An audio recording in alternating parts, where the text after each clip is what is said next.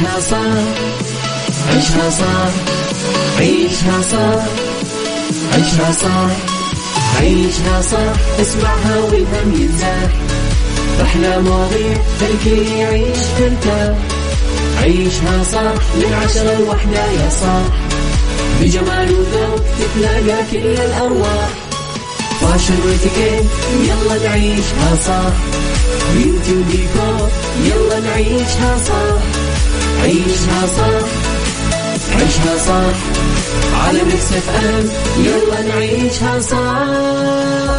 الآن عيشها صح على ميكس اف ام. ميكس اف ام هي كلها في الميكس، هي كلها في الميكس.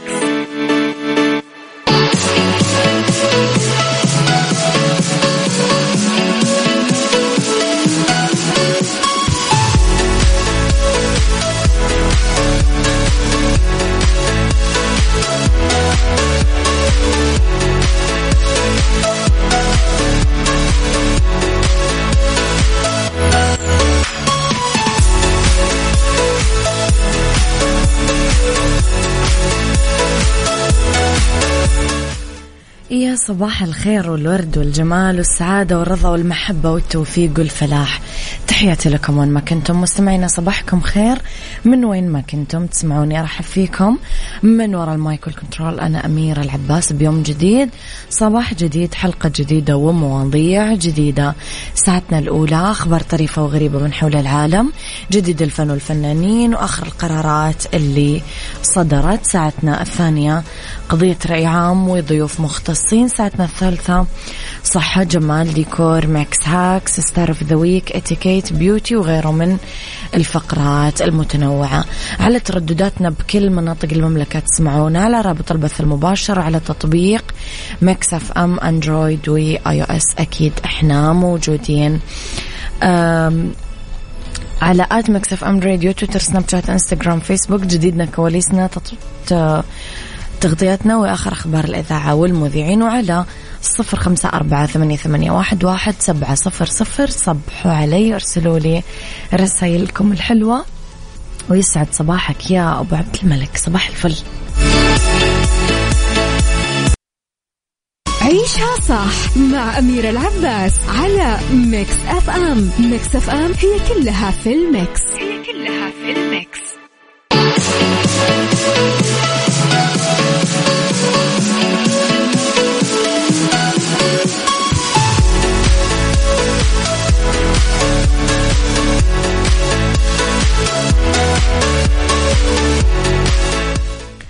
تحياتي لكم مرة كمان. ضمت المرحلة الثانية من مشروع الأمير محمد بن سلمان لتطوير المساجد التاريخية 5 مساجد بمنطقة مكة المكرمة بهدف حماية نسيجها التاريخي وترميمها، إضافة إلى إطالة عمرها والحفاظ على سلامة طابعها المعماري المتأثر طبعا بتغيرات أنماط مناخ الأرض خلال القرون والعقود السابقة. يمثل مسجد البيعة اللي بناه الخليفة العباسي أبو جعفر المنصور بالقرب من جمرة العقبة بمشعر منى أول المساجد المستهدفة بالتطوير في منطقة مكة المكرمة خلال المرحلة الثانية من المشروع. استهدف المشروع تطوير مسجدين في محافظة جدة، واحد منهم مسجد أبو عنبة في حارة الشام اللي يعود بناؤه الأول لأكثر من 900 سنة. أما مسجد الخضر الواقع بشارع الذهب في حي البلد على بعد 66 كيلومتر من المسجد الحرام بمكة المكرمة، فيعود بناؤه لأكثر من 700 سنة. ويأتي مسجد الفتح بمحافظة الجموم ضمن المساجد المستهدفة كمان بالتطوير في مشروع الأمير محمد بن سلمان لتطوير المساجد التاريخية في مرحلته الثانية. وفي مركز الثقيف كمان جنوب محافظة الطايف يقع مسجد الجبيل المستهدف بالتطوير، يعود تاريخ بناؤه لأكثر من 300 عام. يبلغ مجموع المساجد اللي ستخضع للتطوير في المرحلة الثانية من مشروع الأمير محمد بن سلمان لتطوير المساجد التاريخية 30 مسجد متوزعة على كل مناطق المملكة. راح يتم تطويرها وفق آليات حديثة تضمن تكامل سلامة المواد والتصاميم المعمارية بعد إجراء تقييم دقيق لتاريخ كل مسجد وخصائصه ومزاياه. عيشها صح مع أميرة العباس على ميكس أف أم. ميكس أف أم هي كلها في الميكس.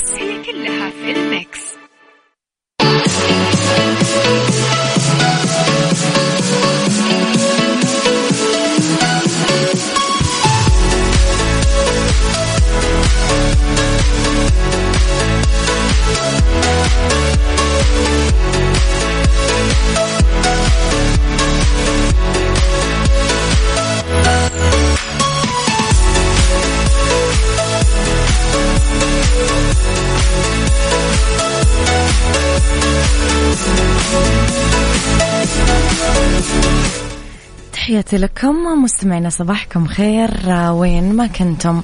يا صباح الورد. أخونا من صنعاء يقول صباح يليق بكم وبقناتكم الجميلة، صباح جميل الشعب السعودي والقناة الجميلة والرائعة، وأول ما أصحى من النوم أفتح ميكس أف أم إدمان. يا سلام وش هالكلام الحلو. لي تيم حسن واللي كشف عن البوستر الرسمي لفيلم الهيبة المقرر طرحه في دور السينما يوم 29 سبتمبر القادم. نشر تيم حسن صورة البوستر عبر حسابه الرسمي على انستغرام معلق فيلم الهيبة بتاريخ 29 سبتمبر أيلول 2022 في جميع صالات السينما 29/9/2022. ظهر تيم حسن على بوستر الفيلم منفرد يحمل حقيبة. اتفاعل الجمهور بشكل واسع مع بوستر الفيلم خلال مجموعة من التعليقات. اتمنوا له أكيد نجاح الفيلم وتحقيقه لانتشار واسع. طبعا الفيلم من إخراج سامر البرقاوي، تلعب دور البطولة إلى جانب الممثل تيم حسن الممثلة زينة مكي، إلى جانب مجموعة من الممثلين اللي اسمائهم طبعا كبيرة. فيلم الهيبة كان تتويج لمسلسل الهيبة اللي امتد على مدار 5 أجزاء وحقق شهرة وجماهيرية كبيرة جدا.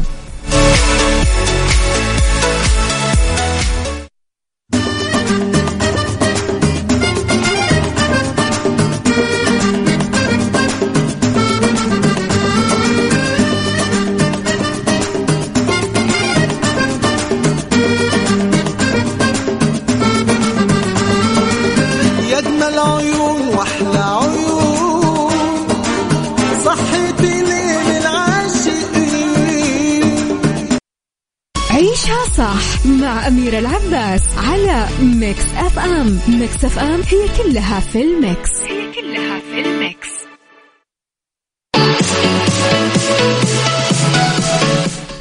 صباحكم ورد مستمعينا. ما أدري أمسوا اليوم أحس الجو زاين بجدة، إيش رأيكم؟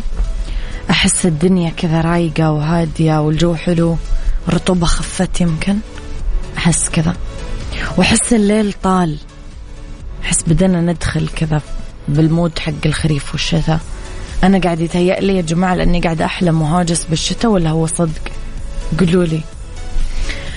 خليني أقول لكم على خبرنا الأخير. وكان المرة في لقاء شخصي عن قرب مع تمساح في حديقة الحب في فيلادلفيا يوم الجمعة، لكن الزاحف ما هو حيوان بري، كان الحيوان الدعم العاطفي لرجل من فيلادلفيا يدير عدة حسابات بالسوشيال ميديا توثق علاقته المحببة مع والي التمساح. نشر كثير من زوار الحديقة بالإضافة إلى مالكه جوي هاني صور ومقاطع فيديو التمساح اللطيف مقيد وهم يحيون الزوار ويتجولون في المياه اللي رشتها النافورة. شكرا، ما أبغى هذه التحية أبدا. عيشها صح، عيشها صح، عيشها صح، عيشها صح، عيشها صح، عيشها صح، عيشها صح، اسمعها والهم ينزاح، أحلى مواضيع الكل يعيش ترتاح. عيشها صح من 10 ل1 يا صاح، بجمال وذوق تتلاقى كل الأرواح، فاشل واتيكيت يلا نعيشها صح، بيوتي وديكور يلا نعيشها صح. عيشها صح، عيشها صح، على ميكس اف ام يلا نعيشها صح. الآن عيشها صح على ميكس أف أم. ميكس أف أم هي كلها في الميكس.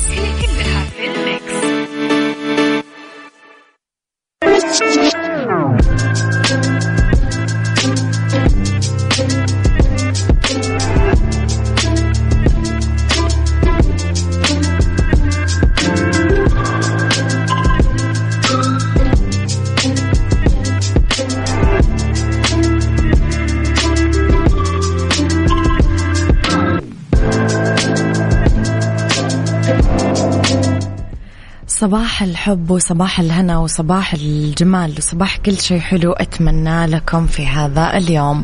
ماذا لو هو الشيء اللي رح نبدأ فيه هذه الساعة اللي اختلاف الرأي فيها لا يفسد للودي قضية. لو الاختلاف الأذواق أكيد لبارة السلع. توضع دايما مواضيعنا على الطاولة بالعيوب المزايا السلبيات الإيجابيات السيئات الحسنات. تكونون أنتم الحكم الأول والأخير بالموضوع. بنهاية الحلقة نحاول أننا نصل لحل العقدة ولمربط الفرس. أغلب المشكلات اللي تدور بين الأشخاص وأم بين أفراد الأسرة الأصدقاء بيئة العمل سببها أننا ما نستخدم المفردات الصحيحة أثناء التواصل لتوضيح المعنى ولتوصيل الفكرة المراد شرحها. تضيع معنا الكلمات أثناء الحوار أحيانا وممكن تتطور المشكلات الصغيرة لمشكلات أكبر منها بسبب منطوق لم يقصد أو مقصود لم ينطق أو ما عبروا عنه بالشكل الدقيق. سؤالي لكم يا ترى إيش اللي يمنع لو كنا أكثر دقة باختيار المصطلحات بتواصلنا مع الآخرين؟ يا ترى كيف نقدر نقلل من الغموض وسوء الفهم أثناء التواصل مع غيرنا؟ قولوا لي رأيكم على 0548811700. عيشها صح مع أميرة العباس على ميكس أف أم. ميكس أف أم هي كلها في الميكس.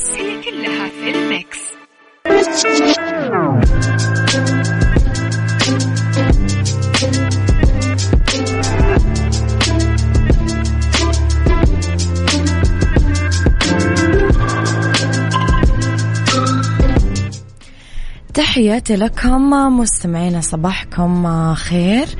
انتقاء الكلمات والعبارات ما هو مهم بس من ناحية فهم المقاصد أو تقليل المشاكل أو تقريب وجهات النظر، لا هو مهم لأنه يعطي انطباع عن المتحدث، يعكس فهم المتحدث ولباقته واحترامه لنفسه قبل احترامه للآخرين، يدل على عمق ثقافة المتحدث وخبرته بالموضوع اللي حاب يوصله للي حوله.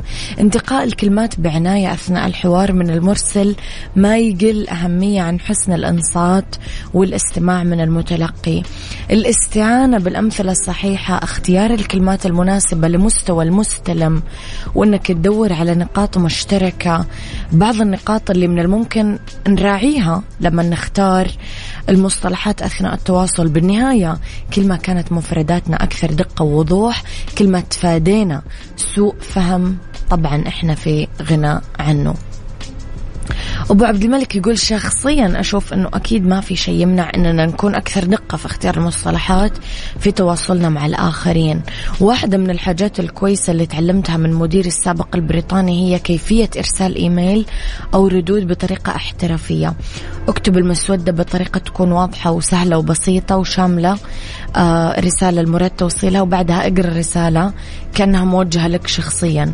وإذا لقيت أن المطلوب بالضبط مكتوب حرفيا مع خلو الرسالة من أي عواطف أو تلميحات ممكن تفهم بطريقة أخرى، هذاك الوقت أرسلها.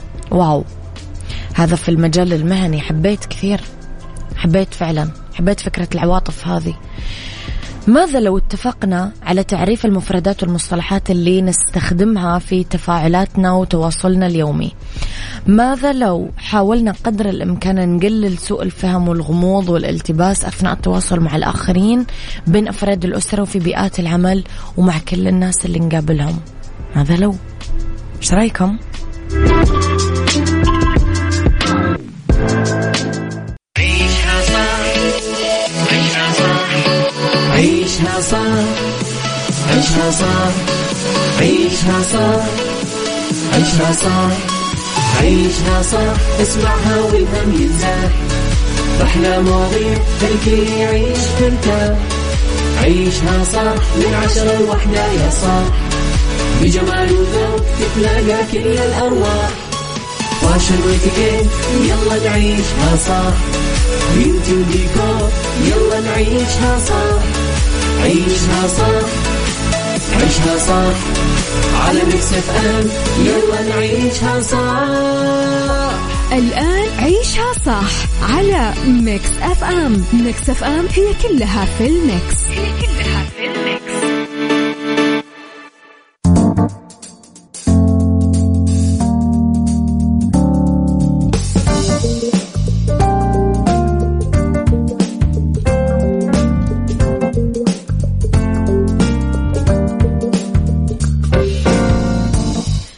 يا مساء الخير والجمال والفل والسعادة والرضا والمحبة والتوفيق وكل شيء حلو. تحياتي لكم وين ما كنتم، مساكم خير من وين ما كنتم تسمعوني. أرحب فيكم في ساعتنا الثالثة أولى ساعات المساء، آخر ساعات عيشها صح. ندردش أنا وياكم اليوم في سايكولوجي على طرق فاعلة لتقليل استخدام الأطفال للأجهزة الذكية، وفي اتيكيت قواعد في اتيكيت التعامل مع النادل، وفي فاشن تنانير مطبعة لإطلالة حيوية في مختلف المناسبات. اكتبوا لي رسائلكم الحلوة على 0548811700.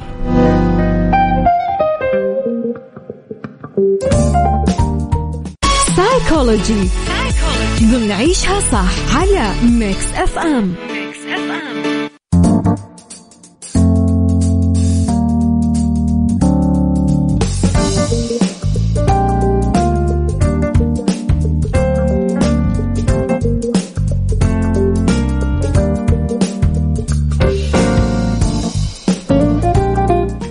من ضمن الطرق الفاعلة لتقليل استخدام الأطفال للأجهزة الذكية، حددت استشارية في مجال طب الأسرة طرق فاعلة لتقليل إدمان الأطفال على الأجهزة الذكية، مؤكدة على ضرورة تقليل جلوسهم على هذه الأجهزة.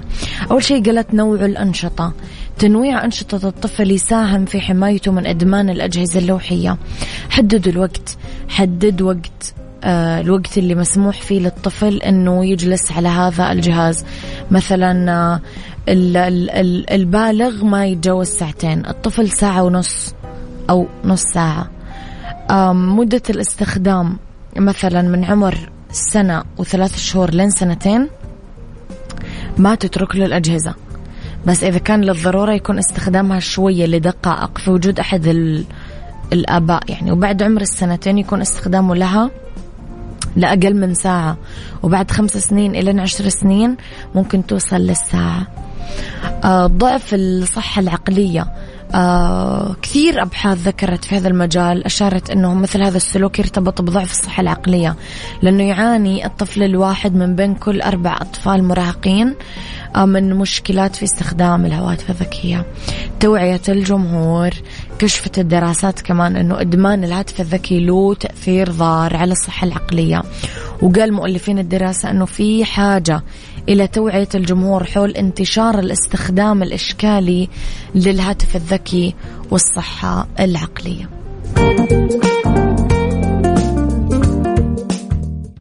اتيكيت ضمن عيشها صح على ميكس اف ام.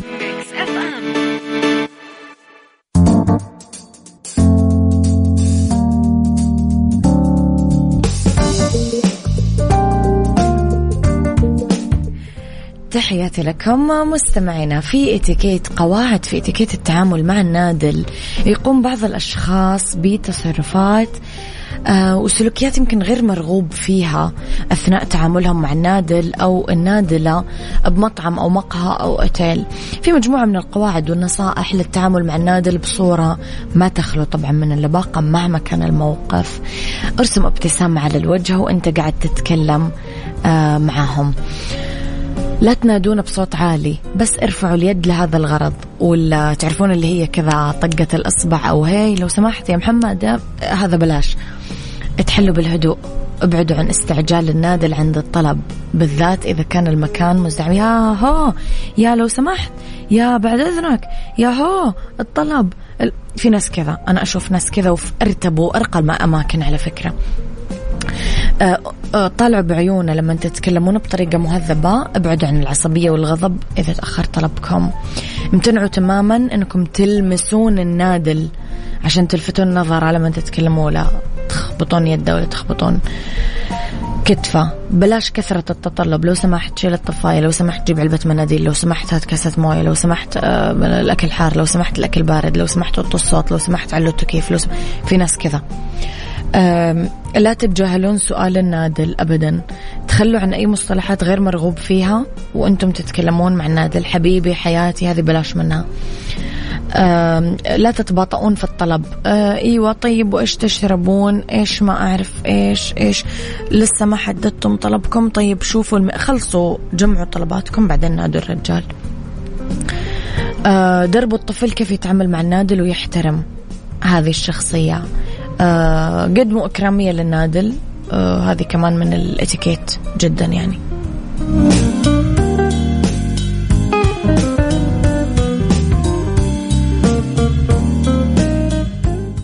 عيشها فاشن ضمن عيشها صح على ميكس اف ام.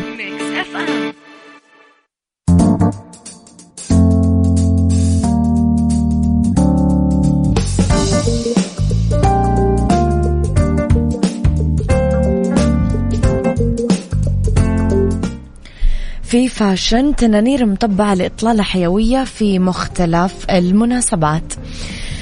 في صيحات كثيرة بعرض الأزياء الخاصة بصيف 2022، كان أبرزها صيحة المطبعة، لأنه درجة التنانير المطبعة كثير بكل القصات والألوان. نتكلم شوية على الصيحات الرائجة، ألوان مبهجة منعشة بفصل الصيف كانت هذه السنة. فضلوا النساء يعتمدون الأزياء اللائقة حسب كل فصل، خاصة إذا كانت تنانير مطبعة بورود، أكثر شيء كان دارج وتليق لكل الإطلالات اليومية. في رالف لورين نزلت تصميم طويل، طبعات دائرية بارزة بألوان صيفية منعشة لطلة عصرية. أما النساء اللي يفضلون التنانير القصيرة الخاصة لفصل الصيف اعتمدوا جيني المصممة من قماش كثير فاخر باللون الأبيض، مطبع بطبعات متوسطة الحجم لونها أزرق. المشاوير المناسبات النهارية الناعمة والكاجوال ممكن تلبسون مثلا قماش حرير أسود. الإطلالة عصرية ومنعشة، كثير براندات عالمية قدمت أشياء مطبعة بالورود والنقشات المتنوعة، يعني أرضوا جميع الأذواق. وعلى طاري جميع الأذواق خليني أقول لكم إذا كنتم بنات ولا شباب أنه أعلنت كليات الغد عن بدء القبول والتسجيل لحملة الثانوية العامة والدبلومات الصحية لنيل درجة البكالوريوس في تخصصات العلوم الطبية التطبيقية. كل اللي عليكم تزورون بوابتهم الإلكترونية gc.edu.sa لا تفوتون الفرصة، لأنه قرب ينتهي التسجيل. لا تقولون ما قلنا، في خصومات ومتعددة كمان.